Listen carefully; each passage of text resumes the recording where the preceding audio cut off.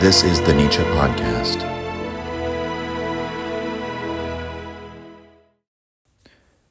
So this is going to be the culmination of everything we've talked about in the past few episodes, and in some way, really throughout the entire podcast. This is the final piece of the puzzle in explaining Nietzsche's differences from Schopenhauer. But in the course of answering this question, hopefully you'll gain some insight into the central dichotomy, as I see it, that Nietzsche establishes in his work, and the central opposition with which he concerns himself. And this opposition is central here in this issue also of explaining both why Nietzsche was attracted to Schopenhauer and why he had to overcome Schopenhauer. And this opposition is stated right in the title of the episode, Dionysus versus the Crucified. The core question we started out with at the beginning of the first Schopenhauer episode was how the no-saying Schopenhauer could inspire the yes-saying Nietzsche. How does a philosopher who concludes that life is not worth living inspire the philosopher who says, not only is life worth living, it's worth living exactly the same way 1,000, 1,000,000, an endless number of times over? And so to answer this question, I've brought in with me selections mainly just from two sections of Nietzsche's work where he addresses two labels that have been applied to him and which were also applied to Schopenhauer, and these are romanticism and pessimism, which in a sense these are sort of the subtopics of the episode. But this is where Nietzsche explains in his own words how he overcame romanticism and pessimism, or rather, how he reinterpreted romanticism and pessimism, and thus took his view beyond the view of Schopenhauer, and to a lesser extent, he also talks about the views of Wagner. If we'll remember briefly, in the last episode about the essay entitled Schopenhauer as Educator, we talked about how Nietzsche saw in Schopenhauer a solitary thinker in the mold of Heraclitus, who sought for truths based on his own inner demands and his own subjective experience and rejected the contemporary wisdom, someone who rejected even, the institutional learning and the scholars. And so perhaps Schopenhauer was this inspiration for Nietzsche's leaving academia to pursue the philosophical life on his own.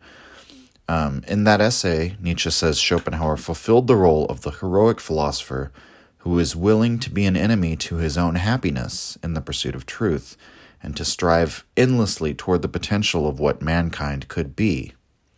Schopenhauer leads the way to becoming a true man, a no longer animal man, because Schopenhauer wrote of a world in which man was the zenith of nature, the one being who can, represent the world as will in such a way as to make its negation possible. In other words, for man to be liberated from the blind striving that is the character of all natural beings. Nietzsche searched in the wake of Schopenhauer for this means of continuing in the heroic tradition, seeking a way by which man might be elevated beyond the world of the blindly striving will. So Nietzsche is therefore concerned with that same question of how man might be elevated. And his outlook is that for the majority of the species, as we discussed in that episode, the beast has not been cast out at all, but that most people still follow their blind impulses and simply author a conscious fiction in the wake of their deeds. But on the other hand, Nietzsche sees that there are these extraordinary types that can serve as an example to bring us closer to realizing the meaning of nature, as he puts it, and those types are the artist, saint, and philosopher. The philosopher is a higher type because by means of philosophy, the world can be represented in the form of concepts, which allows for man to use reason instead of following blind impulse. As for the artist in, the Schopenhauerian artistic theory, for example, by means of artistic expression, we can become this clear mirror reflecting the phenomenon of the world, and so you can become this will-less subject of knowing. And finally, there's the example of the saint who shows the way through discipline and self-abnegation. And, the saint through his asceticism gives us the example of someone who's no longer subject to these blind impulses, yet again. But alas, following these untimely meditations essays in which these ideas are all put forward, Nietzsche goes on to write as the culmination of his early philosophy, Human All Too Human, which, as the title implies, is less of a call for man to be elevated beyond the natural world, but rather it includes a tacit acceptance of the purely naturalistic origin of mankind, and the fact that even among the great specimens of mankind, Nietzsche finds the greatest among them merely human, all too human. And so this is why the problem persists for Nietzsche during this more critical period of his philosophy, which is sometimes called the Free Spirit period, or the middle period, beginning with Human All Too Human, books 1 and 2, and then The Wanderer and His Shadow, The Dawn, and finally The Gay Science. And during this time, we see Nietzsche's penetrating criticisms of religion, of philosophy, of the popular morality, undermine all of these metaphysical claims of man's transcendent value.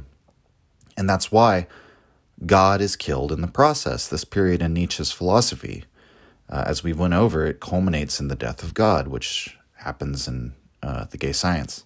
After the death of God, all values are undermined. Nothing has transcendent value any longer. And so we have this problem in Nietzsche's philosophy then. Still, we have his desire to see mankind elevated, which means for man to become something beyond ourselves, which is so important because Nietzsche sees that as the natural and healthy thing for all living things. We have to continue becoming, continue to grow and transform.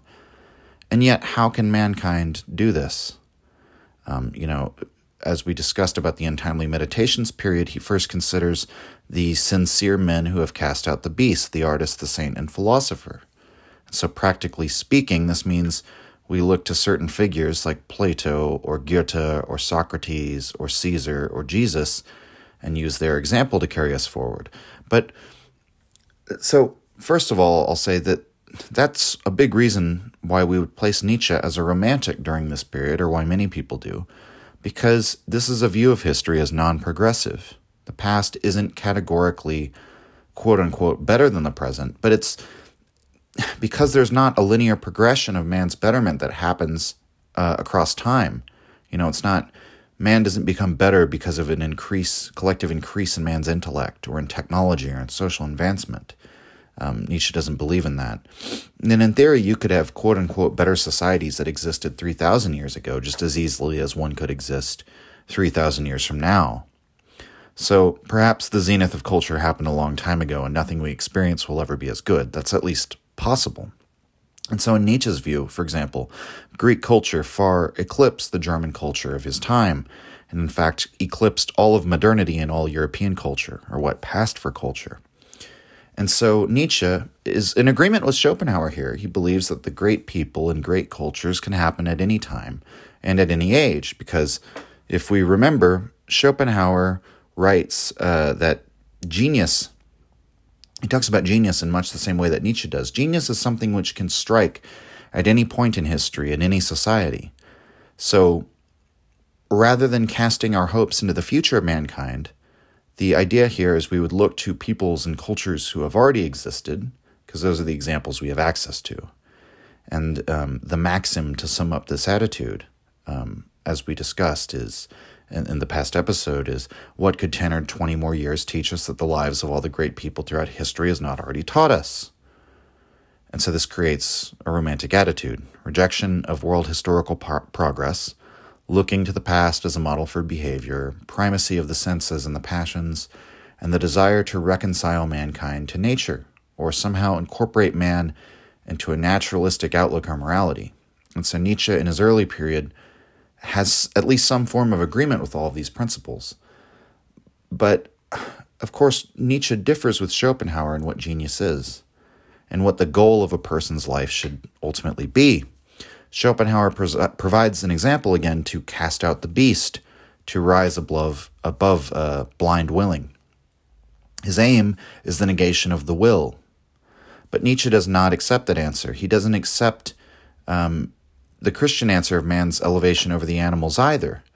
But the tension remains because Nietzsche has this conviction. Man must be aimed at the horizon, at becoming something new, at self-overcoming.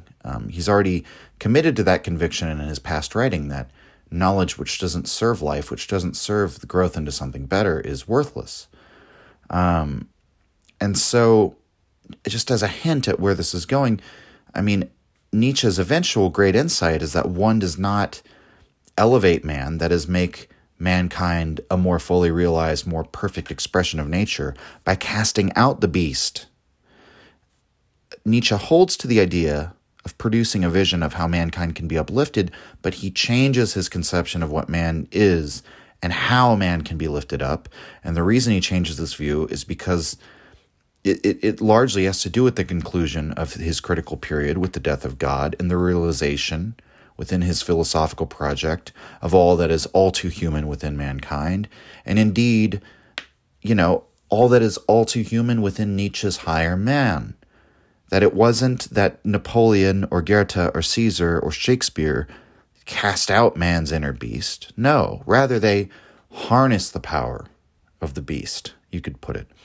Another way of talking about this, of how Nietzsche eventually overcame Schopenhauer, is through the discovery of will to power. And that's something we talked about, will to power, in episode 14 extensively. But there's another way of talking about what is essentially the same discovery in terms that are a little more poetic. And that's the discovery of the Dionysian. And these are the terms Nietzsche uses in the first passage that we'll look at today. And the aphorism is called What is Romanticism? It's in the Gay Science, Book 5, aphorism 370. First, just a little more context, because Book 5 of the Gay Science was added to the edition published in 1887. So this is not written during the time the rest of the Gay Science was written. In fact, both of the passages we're looking at today are from around the same time. One is from 1887, the next one is from 1886. So it's a period where Nietzsche is looking back at his more experimental, critical period, his transition from the 1870s to the early 1880s during this time, throughout which he's reassessing what he was doing, what he's thinking, how he's responding to his influences. And so this is a long aphorism, so we're going to take it in chunks with my commentary in between, and hopefully it'll help make clear a lot of what I've been laying out to lead up to it. So without further ado, the passage. Quote, "What is Romanticism? It will be remembered, perhaps, at least among my friends, that at first I assailed the modern world with some gross errors and exaggerations, but at any rate with hope in my heart. I recognized, who knows from what personal experiences, the philosophical pessimism of the 19th century as the symptom of a higher power of thought, a more daring courage and a more triumphant plenitude of life than had been characteristic of the 18th century, the age of Hume, Kant, Condillac, and the sensualists, so that the tragic view of things seemed to me the peculiar luxury of our culture, its most precious, noble, and dangerous mode of prodigality, but nevertheless, in view of its overflowing wealth, a justifiable luxury. In the same way, I interpreted for myself German music as the expression of a Dionysian power in the German soul. I thought I heard in it the earthquake, by means of which a primeval force that had been imprisoned for ages was finally finding vent, indifferent as to whether all that usually calls itself culture was thereby made to totter. It is obvious that I then misunderstood what constitutes the veritable character both of philosophical pessimism and of German music, namely, their romanticism." End quote. So to pause here, I think that's pretty easy to understand up to this point. Nietzsche felt there was something pent up in European society and culture, waiting to be released, waiting to vent, and he says, like an eruption. And he thought he saw this in Romanticism. What is this force? Why would Nietzsche see this force in Romanticism? Is sort of the question. And that force is the Dionysian, as he says. It's an artistic force that Nietzsche claims to have discovered in The Birth of Tragedy. So, in that book, Nietzsche argues that Greek tragedy as an art form, which was in its time the pinnacle of Greek society and art and culture, in which, heroic characters meet tragic ends in a story which is dramatized by actors and accompanied by a chorus. Nietzsche believes that, in contrast to Apollo, who represented the plastic arts, the visual arts, Dionysus represented the artistic forces of music. So these are Greek gods, but Nietzsche believes they had symbolic importance in the Greek mind, and that they came together to create Greek tragedy. So he believes that Apollo represented the Greek understanding of individuation, of representing the world in an objectified form to the knowing subject. So, accordingly, Apollo stands for dreams, self-reflection, and artistic creation. But Dionysus is another kind of artistic experience entirely, the experience of losing oneself rather than of creating oneself. Ego death, dissolving back into the primordial unity. Release from the tension of being a man. And so Dionysus was represented as a god of wine. He's the god of the Athenian mystery cults. He's sometimes, represented surrounded by satyrs, his these beings which are half man and half beast. Sometimes he himself has, bull's horns or ram's horns. And at the Greek mystery plays, through dramatization and through dance and song, religious truths were supposedly revealed, truths about the cycles of life, about nature, about the divine. While the contemporary views of art in Nietzsche's time tended to emphasize the Apollonian aspect of the arts, Nietzsche thinks there's this other tendency in art, this other artistic force which is ignored, which he identifies with the Dionysian. And so that's one of the great contributions of Birth of Tragedy, is this new way of understanding and categorizing different types of art, which, of course, all classifications and categorizations are just arbitrary, but by making those distinctions, you can learn things, you can bring things to light. And so in Birth of Tragedy, Nietzsche brings that Dionysian element of art to light. One reason why that's useful is that Nietzsche believed, in fact, that European society was deprived of the Dionysian, because the European mind had been so long dominated by the Christian moral ideology, whereas the Dionysian mystery cults gave a voice to the animal in man, the desire to collapse back into the bestial, to lose oneself, to abandon the project of civilization and self-knowledge. Christianity, on the other hand, wants to extirpate those urges. So if you remember the episode we talked about on the body and about the master and slave morality, and also to some extent the episode on will to power, there's a difference between spiritualizing a drive or emasculating it. Emasculating it is the Christian approach. If thy eye offend thee, pluck it out. The Dionysian is that which had been plucked out of the European culture. And Nietzsche thinks this is what made us pathological to some extent, unbalanced and divided in many respects, turned against ourselves and so on. He wishes we could once again learn to spiritualize the Dionysian. And so that's why in his romanticism, he sees this great opportunity, or rather in the whole romantic movement that he comes to identify with, the possibility of the spiritualization of the animal side, the passionate side, the non-self-reflective side of mankind. We might also broadly correlate this with the unconsciousness, with the violent and sexual impulses, which are necessarily suppressed so that we can all live in civilization. But rather than plucking this element out, Nietzsche thinks we need to revive it and give it its place within our culture in a healthy manner, where we perhaps do as the Greeks did, put the expression of the beast within man into a ritual context, perhaps make it sacred, and so on. And so he sees the possibility for this in how Wagner was, supposedly reviving the spirit of the old Germanic pagans, and so on and so forth. And so Nietzsche continues with the passage, which I'll return to reading. And he starts the next paragraph by posing the same question again as he did at the beginning. So, quote, "What is romanticism? Every art and every philosophy may be regarded as a healing and helping appliance in the service of growing, struggling life. They always presuppose suffering and sufferers. But there are two kinds of sufferers. On the one hand, those that suffer from overflowing vitality, who need Dionysian art and require a tragic view and insight into life.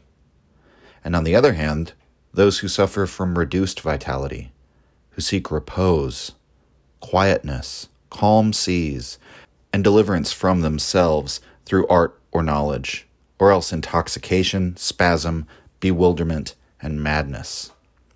All romanticism in art and knowledge responds to the twofold craving of the latter.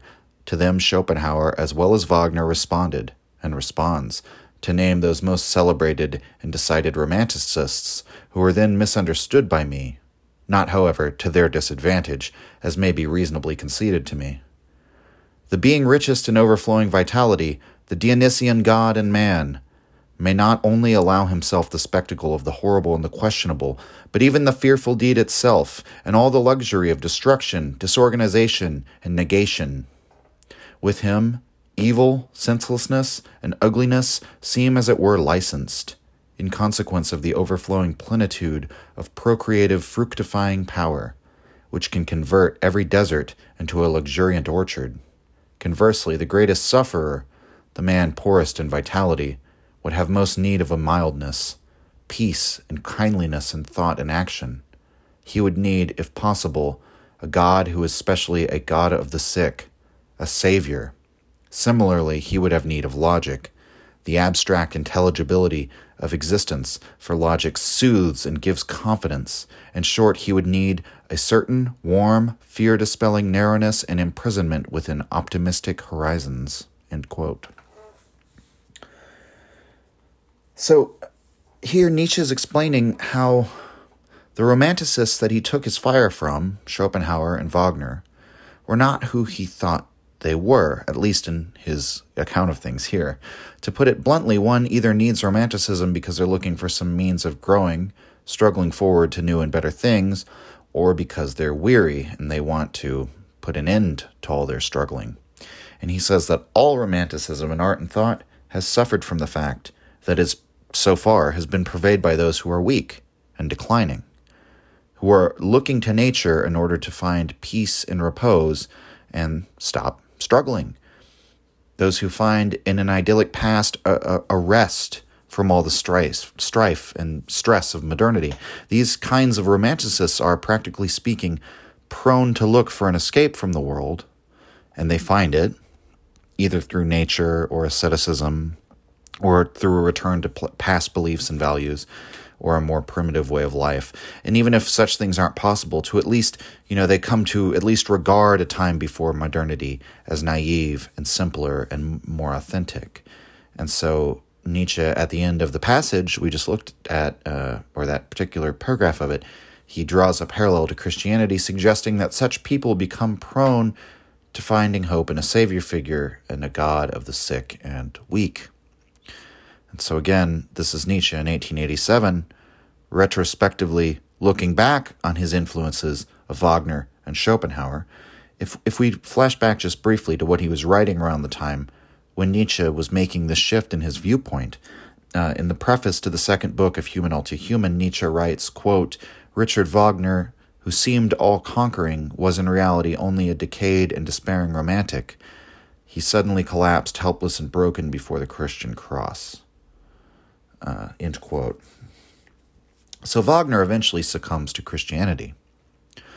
Schopenhauer, as we all know, for all the fascinating threads entertained by his philosophy, all the interesting framing of things, his radical take on the Kantian epistemology and his views on art and so on. Where does he end up? For all intents and purposes, as a Buddhist. What Buddhism and Christianity have in common is the rejection of the physical world, with all the sinfulness of its desires and earthly concerns, and the promise of liberation from it all.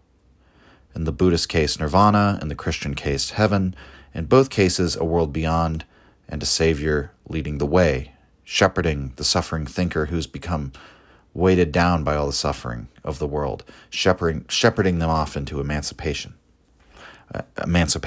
from life.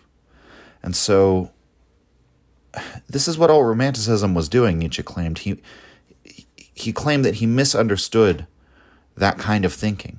He mistook it for what he was looking for, or what he was looking to Romanticism to do for him, as a means of inspiring life, developing life, in the same way that we might think about Nietzsche's idea of monumental history, using the historical examples as a furtherance to life. And Nietzsche also says it was to their benefit that he misunderstood Wagner and Schopenhauer. So there's some famous egotistical Nietzschean humor for you. But back to the passage in The Gay Science, What is Romanticism? Quote, "In this manner, I gradually began to understand Epicurus, the opposite of a Dionysian pessimist. In a similar way, also the Christian, who is in fact only a type of Epicurean, and like him, essentially a romanticist. And my vision has always become keener, and tracing that most difficult and insidious of all forms of retrospective inference in which most mistakes have been made, the inference from the work to its author, from the deed to its doer, from the ideal to him who needs it, from every mode of thinking and valuing to the imperative want behind it. In regard to all aesthetic values, I now avail myself of this radical distinction. I ask in every single case, has hunger or superfluity become creative here? At the outset, another distinction might seem to recommend itself more. It is far more conspicuous, namely to have in view whether the desire for rigidity, for perpetuation, for being is the cause of creating, or the desire for destruction, for change, for the new, for the future, for becoming. But when looked at more carefully, both these kinds of desire prove themselves ambiguous and are explicable precisely according to the before-mentioned and, as it seems to me, rightly preferred scheme. The desire for destruction, change, and becoming may be the expression of overflowing power, pregnant with futurity. My terminus for this is, of course, the word Dionysian. But it may also be the hatred of the ill-constituted, destitute, and unfortunate, which destroys and must destroy because the enduring, yea, all that endures, in fact, all being, excites and provokes it. To understand this emotion, we have but to look closely at our anarchists." End quote. That's another, I think, bit ironical or sarcastic remark there at the end.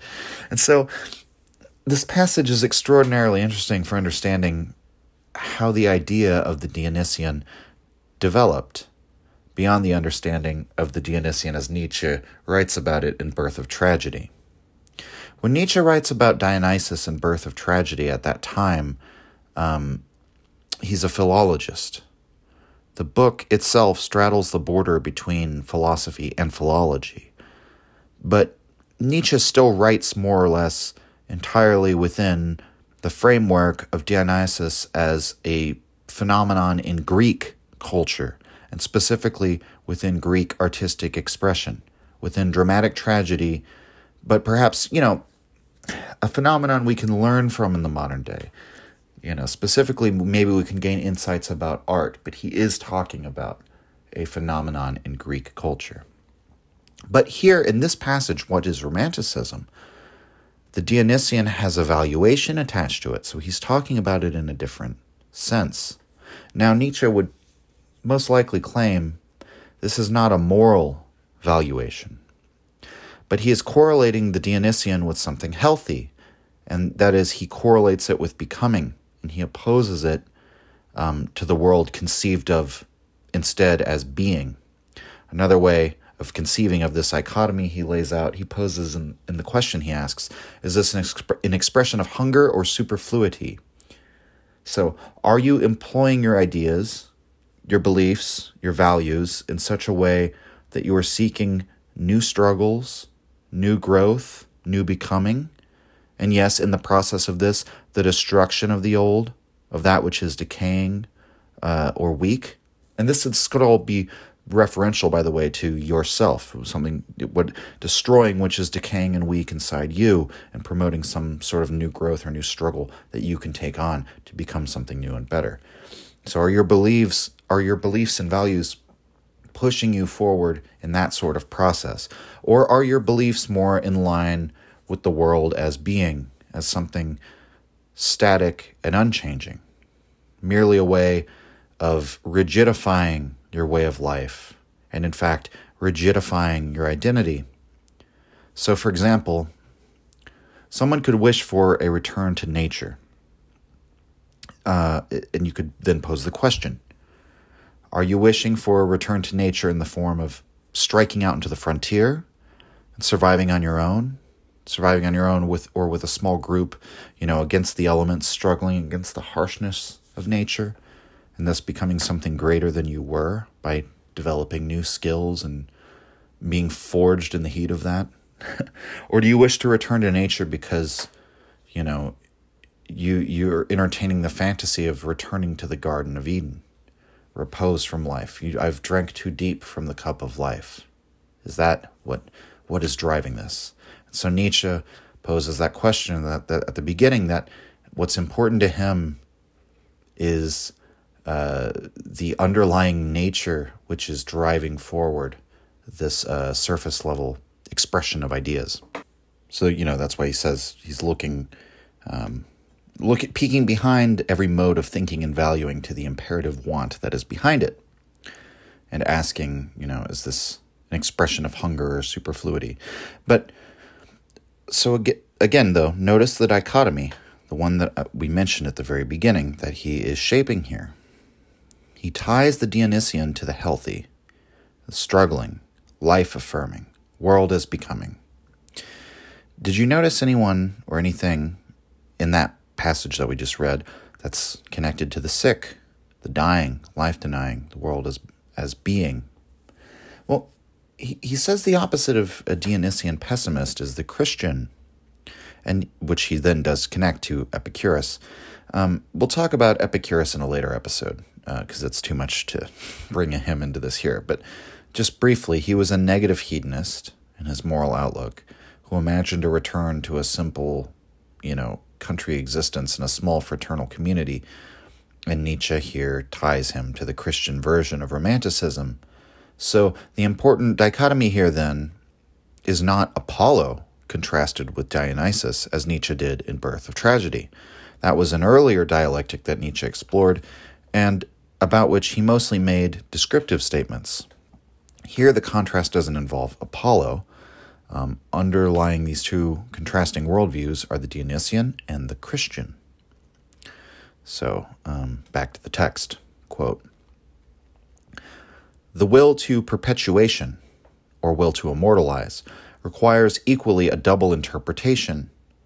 It may on the one hand proceed from gratitude and love. Art of this origin will always be an art of apotheosis, perhaps dithyrambic, as with Rubens, mocking divinely, as with Hafiz, or clear and kind-hearted, as with Goethe, and spreading a Homeric brightness and glory over everything. In this case, I speak of Apollinian art. It may also, however, be the tyrannical will of a sorely suffering, struggling, or tortured being who would like to stamp his most personal, individual, and narrow characteristics, the very idiosyncrasy of his suffering, as an obligatory law and constraint on others, who, as it were, takes revenge on all things, in that he imprints, enforces, and brands his image, the image of his torture, upon them.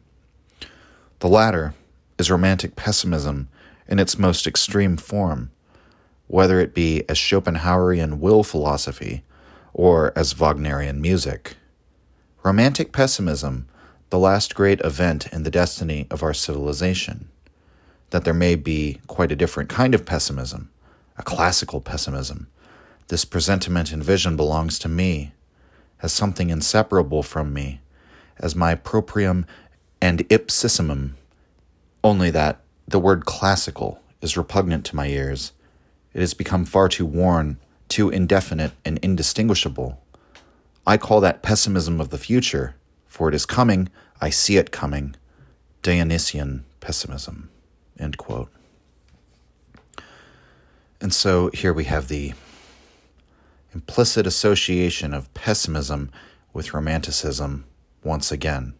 These are overlapping concepts. He even combines these two terms to discuss the Schopenhauerian will philosophy and Wagnerian music, romantic pessimism in the most extreme form. And here, those are two mentors of Nietzsche, and here he is speaking of their romanticism as of the negative, sick, world as being form of romanticism. And notice he includes here the Apollinian. He brings that into this analysis, Apollinian art in modern times. He mentions Goethe in this respect, for example, which makes perfect sense given his comments on Goethe and Schopenhauer as educator, Remember that Goethe is the contemplative man. Here he says he's clear and kind-hearted and casts a Homeric brightness over everything. And, I think he kind of implies, yet again, with the Apollonian, it could be coming from a place of superfluity or from hunger, as he puts it, from exhaustion or from an excess of life. It could come from either one. But to look at the contrast, if Wagner and Schopenhauer represent not the Dionysian force in art, but the Christian, or in Schopenhauer's case, Buddhist, although Nietzsche thinks these two religions are very similar in their core aspects, then the Dionysian force that Nietzsche believed he saw in Schopenhauer and Wagner was not there. And that's what he's telling us in this passage. They were romantics, yes, but remember, Wagner collapses before the Christian cross, in Nietzsche's view, by capitulating to German, Lutheran identitarianism. And Wagner ultimately tries to use the pagan stories not as a source of the Dionysian, but as a way to rejuvenate the Christian worldview. So of the examples Nietzsche sees in art and philosophy, he sees some of the Apollonian types, and he sees some of the romantics, but they're types who nevertheless represent the recapitulation to the Christian desire to return to the garden, rather than anything Dionysian. So the return to the Dionysian impulse, the world as becoming rather than being, the desire to transform and overcome and affirm life all in one, that's all associated with the Dionysian in this passage, and yet it's not there. Nietzsche does not see it in current culture. It's something yet to come. And so, to sum up the whole passage, the Dionysian, something Nietzsche discovered in Birth of Tragedy, but which came to mean something different and more broad to Nietzsche in his later work. But the thread that defines the Dionysian in all its incarnations in Nietzsche's writing and what it always represents, no matter where he talks about it, it's the celebration or release of the animal side of man, or put another way, a release for our all too human. Because, by now it should be clear, the secret of just why it is that man is human, all too human, is because there's so much in us that is animal. And it's this observation that man still has the beast within that's continually ignored.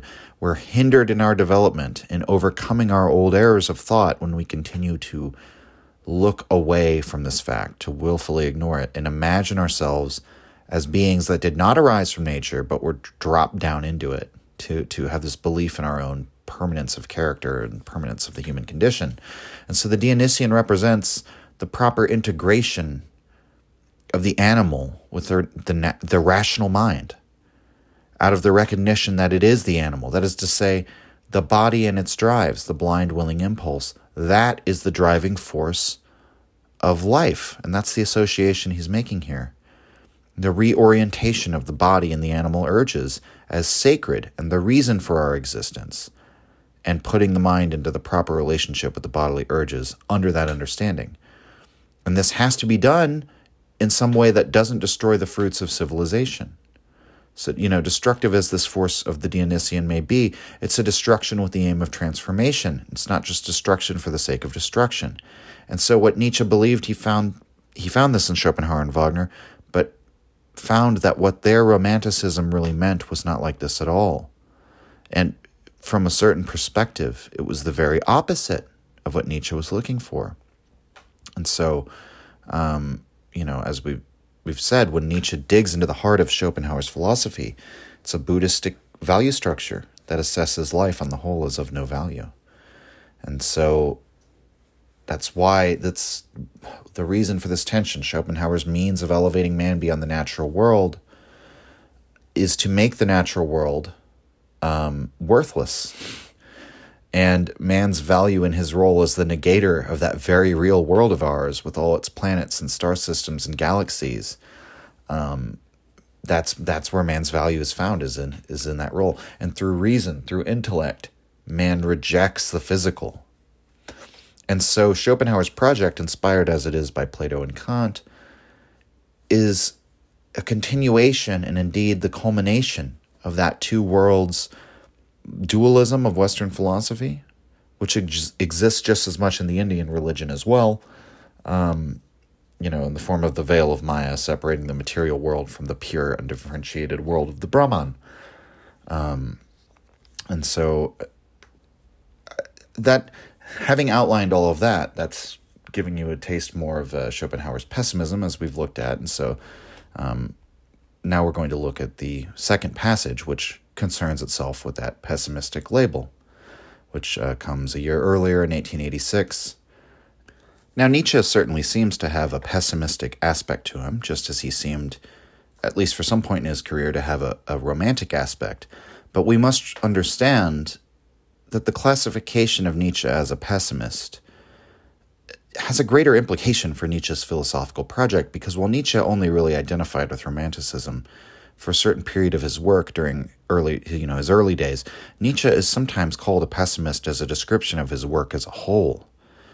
And so we've seen in the last passage how Nietzsche rejected Schopenhauer in one dimension. He rejected Schopenhauer's Romanticism by arguing that what he was looking for in Romanticism he found to be ultimately opposed to Schopenhauer's project. But what about that second dimension of pessimism? And the short answer is that Nietzsche also rejects that. But again, it's interesting the way in which he comes to reject Schopenhauer in this regard. And so this is from Nietzsche's 1886 preface to The Birth of Tragedy. And while the book Birth of Tragedy has certainly been criticized by many, including Nietzsche himself, as being raw, immature, at times overly effusive, the preface that he added later for the second publication, more than 10 years after the fact, has been called by Kaufman, among others, one of the greatest productions from Nietzsche's hand. The preface is subtitled An Attempt at Self-Criticism, and it reads as just that. And again, this is Nietzsche commenting years later on his own intellectual development that was happening in the 1870s and early 1880s.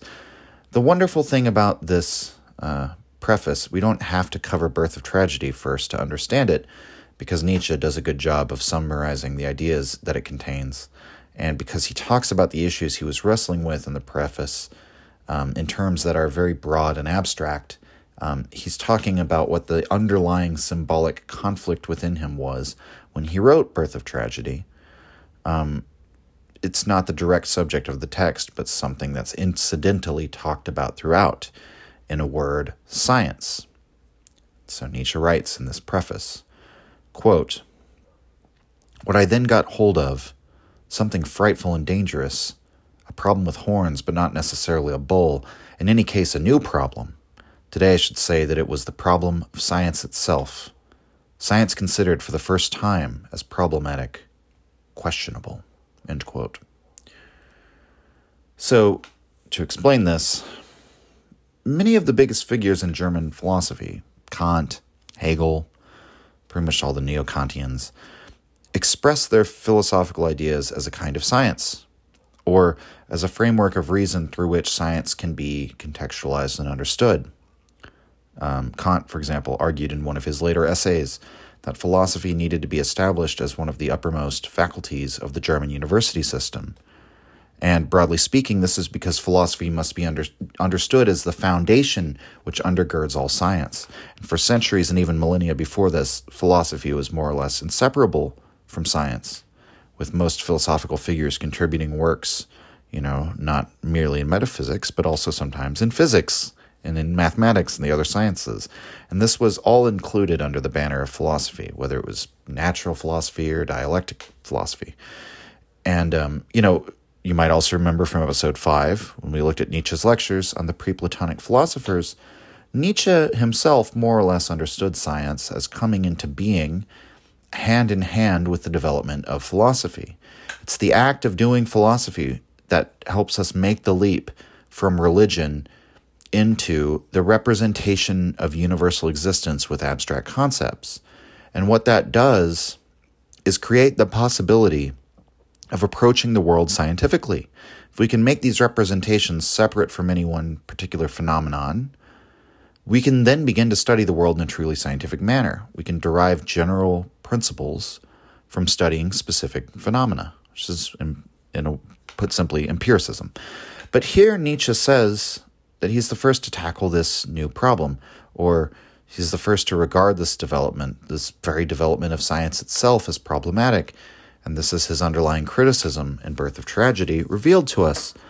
And it's very telling that even at this early date, this underlying question that he's wrestling with, calling into question the value of science relative to its dangers, it basically opens the way to many of Nietzsche's later developments in thought, such as his criticisms of philosophers in Beyond Good and Evil, or talking about the congenital defect of philosophers in Human All Too Human.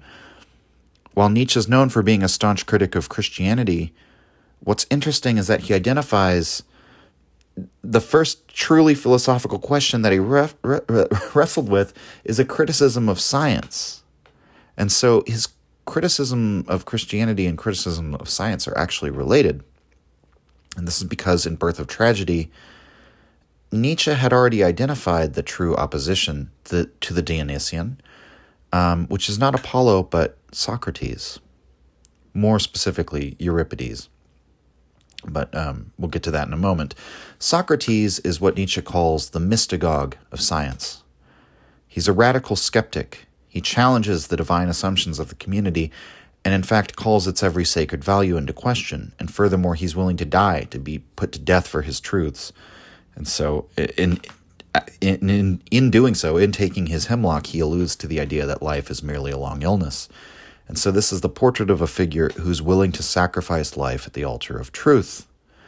Because, irrational as they were, if those moral values which the people hold are essential to their existence, which Nietzsche believed that they were, Socrates is actually then doing great harm to the community by challenging or questioning these beliefs. Socrates is what Nietzsche called absurdly rational. He is unartistic and believes that virtue is only undermined by artistic expression. He's the theoretical man, as Nietzsche calls him, and in the text he opposes the theoretic against the tragic. Theoretic against the tragic is really the first formulation of the it would be, I guess in that order, the crucified versus Dionysus. But in Birth of Tragedy, he's talking about how there's artistic Greek tragedy, this force in their society that allows for the Dionysian to be expressed and sacralized. Then, in opposition to that, there's Socrates, the theoretical man, who looks at the Dionysian and only sees what is irrational, what is unvirtuous, what is a danger to the rational order of society. And then comes Euripides, a playwright who, inspired by Socrates, creates the genre of New Attic comedy. So rather than tragedy, where you're portraying larger-than-life heroes, people who out of great passion strive and struggle and suffer and inevitably die due to some tragic, all-too-human flaw. In short, a dramatic representation that makes sacred what is all-too-human, which, another way of saying, what is animal within us. Euripides writes comedies in which the human condition can be contained within a limited sphere of solvable problems, on the other hand. Euripides, in short, he creates a form of art which is fundamentally optimistic rather than tragic. And Nietzsche believes that this represents the excision of the Dionysian from art. And so Socrates is the root cause of this. He stands as this absurdly rational, anti-artistic figure in Birth of Tragedy. Nietzsche writes in this preface about the, quote, silent hostility with which Christianity was regarded in Birth of Tragedy. But, everything that Socrates stands for in Birth of Tragedy, or rather everything that Socratism stands for, is not just what Nietzsche sees at the root of the scientific zeitgeist, but also the Christian moral zeitgeist within European culture. This is because, as he says in the preface to Beyond Good and Evil, Christianity is Platonism for the people. Christianity is the natural conclusion of an ideology that rejects the Dionysian. If you attempt to excise the Dionysian, to emasculate the animal impulses in mankind and call them evil and sinful, that inevitably eventually develops into a rejection of the physical world. One associates themselves entirely with the conscious mind as this disembodied thing, as an immortal soul. One rejects the urges of the flesh and feels ashamed of them, and life itself becomes a stifled, botched thing. To Nietzsche, that's where the war of the theoretic versus the tragic eventually leads. And so it's a very different picture of the relationship between science and religion that we have in our modern times. But this is how the problem of science, as Nietzsche sees it, gives way to the problem of Christianity. The emergence of Socratism is the emergence of a worldview that rejects life in favor of truth and rejects art in favor of science. The emergence of Christianity, it's a later development, but it's the same pattern. The rejection of life in favor of truth, the rejection of passion in favor of reason, the rejection of the worldly in favor of the otherworldly. And so Nietzsche writes in this 1886 preface to The Birth of Tragedy, quote, "You will guess where the big question mark concerning the value of existence had thus been raised. Is pessimism necessarily a sign of decline, decay, degeneration, weary and weak instincts, as it once was in India, and now is to all appearances among us modern men and Europeans? Is there a pessimism of strength?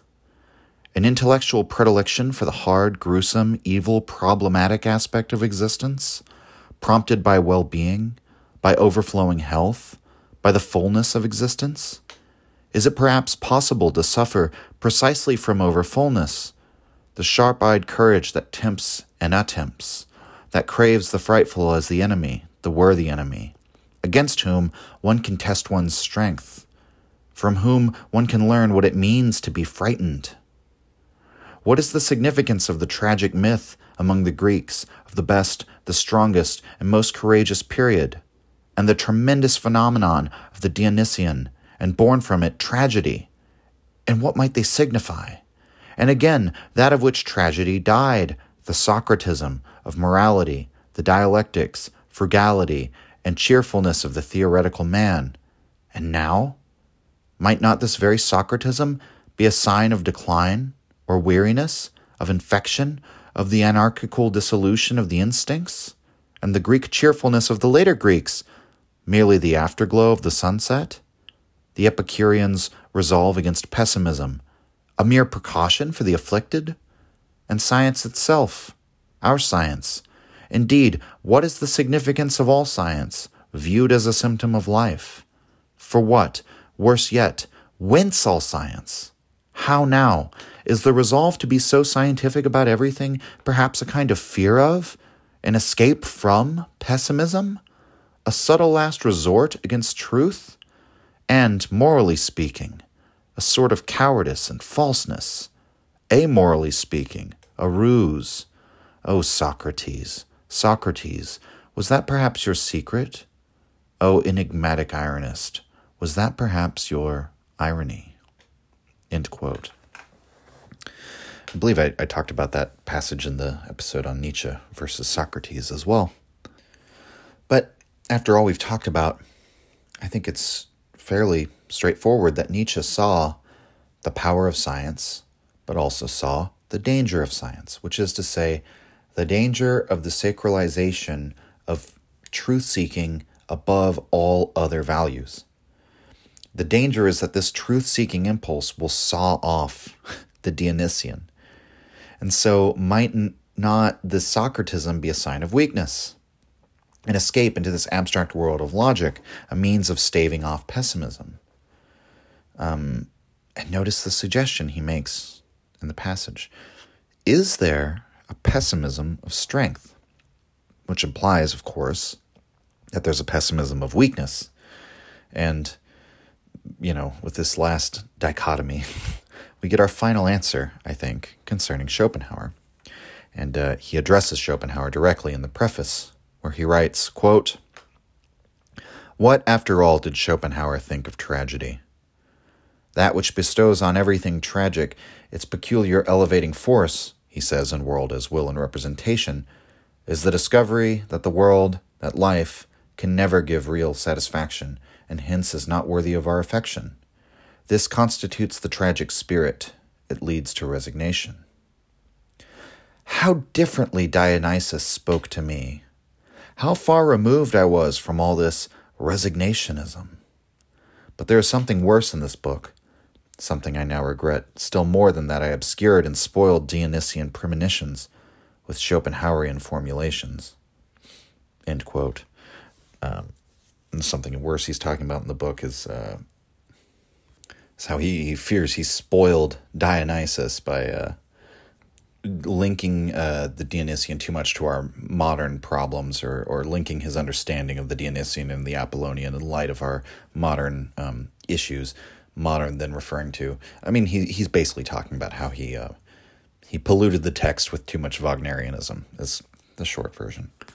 And of course the other thing that he mentions, that he considered the Dionysian Apollonian in light of Schopenhauer's ideas on art. But more to the point, Schopenhauer more or less demonstrates in the section Nietzsche quotes from that his pessimism is the pessimism of weakness that Nietzsche was implying earlier. Schopenhauer does not look to tragedy as a means of enhancing life, but out of weariness and a desire to be free of the suffering of life. He suggests that that's what tragedy entices us to do, to come to reject life more easily, I suppose. And so, but we have our answer. Schopenhauer is a romantic, but his romantic need comes from a need to escape, a need for repose. He's a pessimist, but he's a pessimist of weakness rather than a pessimist of strength. To the extent that Nietzsche is either a romantic or a pessimist, it's the extent to which either can be brought into the service of life, for the furthering and advancement of life. Schopenhauer, an inspiration though he was, as the solitary, independent philosopher, and as the romantic hero who stood in contradistinction to his age, he didn't understand the need for the Dionysian impulse. And he ends up, as a result, giving in to the Christian impulse, you could say. You could say the Dionysian is what Nietzsche is looking for, because this is what he sees as needed for the furtherance of life. It's the problem underlying his whole work in some sense, or this is how the problem has transformed and made itself more clear, that he needs some means of incorporating the Dionysian into our culture once again. And Nietzsche, elsewhere in the preface, he called this Dionysian instinct within himself. He says that he experienced it as, quote, artistic and anti-Christian. And so he writes further, quote, "What to call it? As a philologist and man of words, I baptized it, not without taking some liberty. For who could claim to know the rightful name of the Antichrist? In the name of a Greek god, I called it Dionysian." End quote. And so that reveals the meaning of Nietzsche's rather straightforward statement elsewhere in Ecce Homo, that the dichotomy running throughout his entire work is Dionysus versus the crucified. And this is the key that explains his overcoming of Schopenhauer. Romanticism and pessimism, these troublesome words that can mean 100 things or nothing, depending on who is using them, these are only ideologies, or you could call them thought movements, and so they're superficial categories to Nietzsche. What matters to him is the inner content, the maxim or the valuation or the demand behind them, as he sees it. And through this search for a pessimism of strength, the search for a romanticism that affirms life, Nietzsche discovers his fundamental difference with some among his most influential mentors: Schopenhauer, his philosophical mentor, and Wagner, a mentor he knew personally, whose friendship he once cherished, and whose art and ideas moved Nietzsche. Meanwhile, in other figures, such as Heraclitus, he discovers, and to some extent Goethe, a very deep spiritual sense of agreement. Goethe, who's understood the limits of the theoretical life and the need for the Dionysian, as he expresses these in different terms in Faust, or Heraclitus, who represented the world as becoming. You know, all of these figures I just mentioned, Schopenhauer, Wagner, Goethe, Heraclitus, these are all people Nietzsche admired and learned from. But Nietzsche came to evaluate all of these figures very differently in the end, once he took stock of them, according to this simple formula of Dionysus versus the crucified. And the question he poses is always whether the idea in question fosters life and leads to the furtherance of mankind. Is this a path to something greater? For all Schopenhauer's image of man provides in our quest for self-betterment, Schopenhauer himself must be overcome because he fails to understand the necessity of the Dionysian. And so without this life-giving element, he atrophies into a life denier. And so that's not to say that Schopenhauer represents, quote-unquote, the crucified in, his inner spirit, but rather that Schopenhauer does not confront this opposition between the two. He doesn't provide this needed Dionysian element, and so therefore he has no defense against the ideological force of the crucified, or however you want to put it. His philosophy cannot affirm life, and thus it must deny it. That's the inevitable end. And so I hope now you have much more than merely a final episode on the relationship between Nietzsche and Schopenhauer, but perhaps a new perspective from which to look at Nietzsche's philosophy. The recognition of the beast within as something that, if properly reintegrated into mankind, can be the thing that elevates us, or rather that the creation of a higher man, a more fully realized mankind, is actually not to be found by casting out the beast, and that the people who tried to do so, who tried to excise the Dionysian, who didn't understand this relationship and the fact that the Dionysian is the source of life, the source of becoming and transformation within us, to put it in rather poetic and abstract terms. Not understanding that leads to life denial. And that's the overcoming of Schopenhauer. So, with everything we set up, I think, for this Christmas season, we're naturally going to spend some episodes examining Nietzsche's writing on Christianity, specifically the Antichrist. And we also shouldn't forget that the birthday of Dionysus is December 25th also. Dionysus also died and was resurrected, by the way, so there's a lot of parallels with Christ. So perhaps we'll do an episode looking more deeply into Dionysus, or talk about some poems Nietzsche wrote inspired by him or something like that for Christmas. But, all right, everyone. Signing off. If you enjoyed the Nietzsche podcast or found it helpful, you can visit us and support the show at patreon.com/untimelyreflections. The link is in the description. Or just share the show with any of your friends that you think might enjoy it, or on social media. Thank you for your support.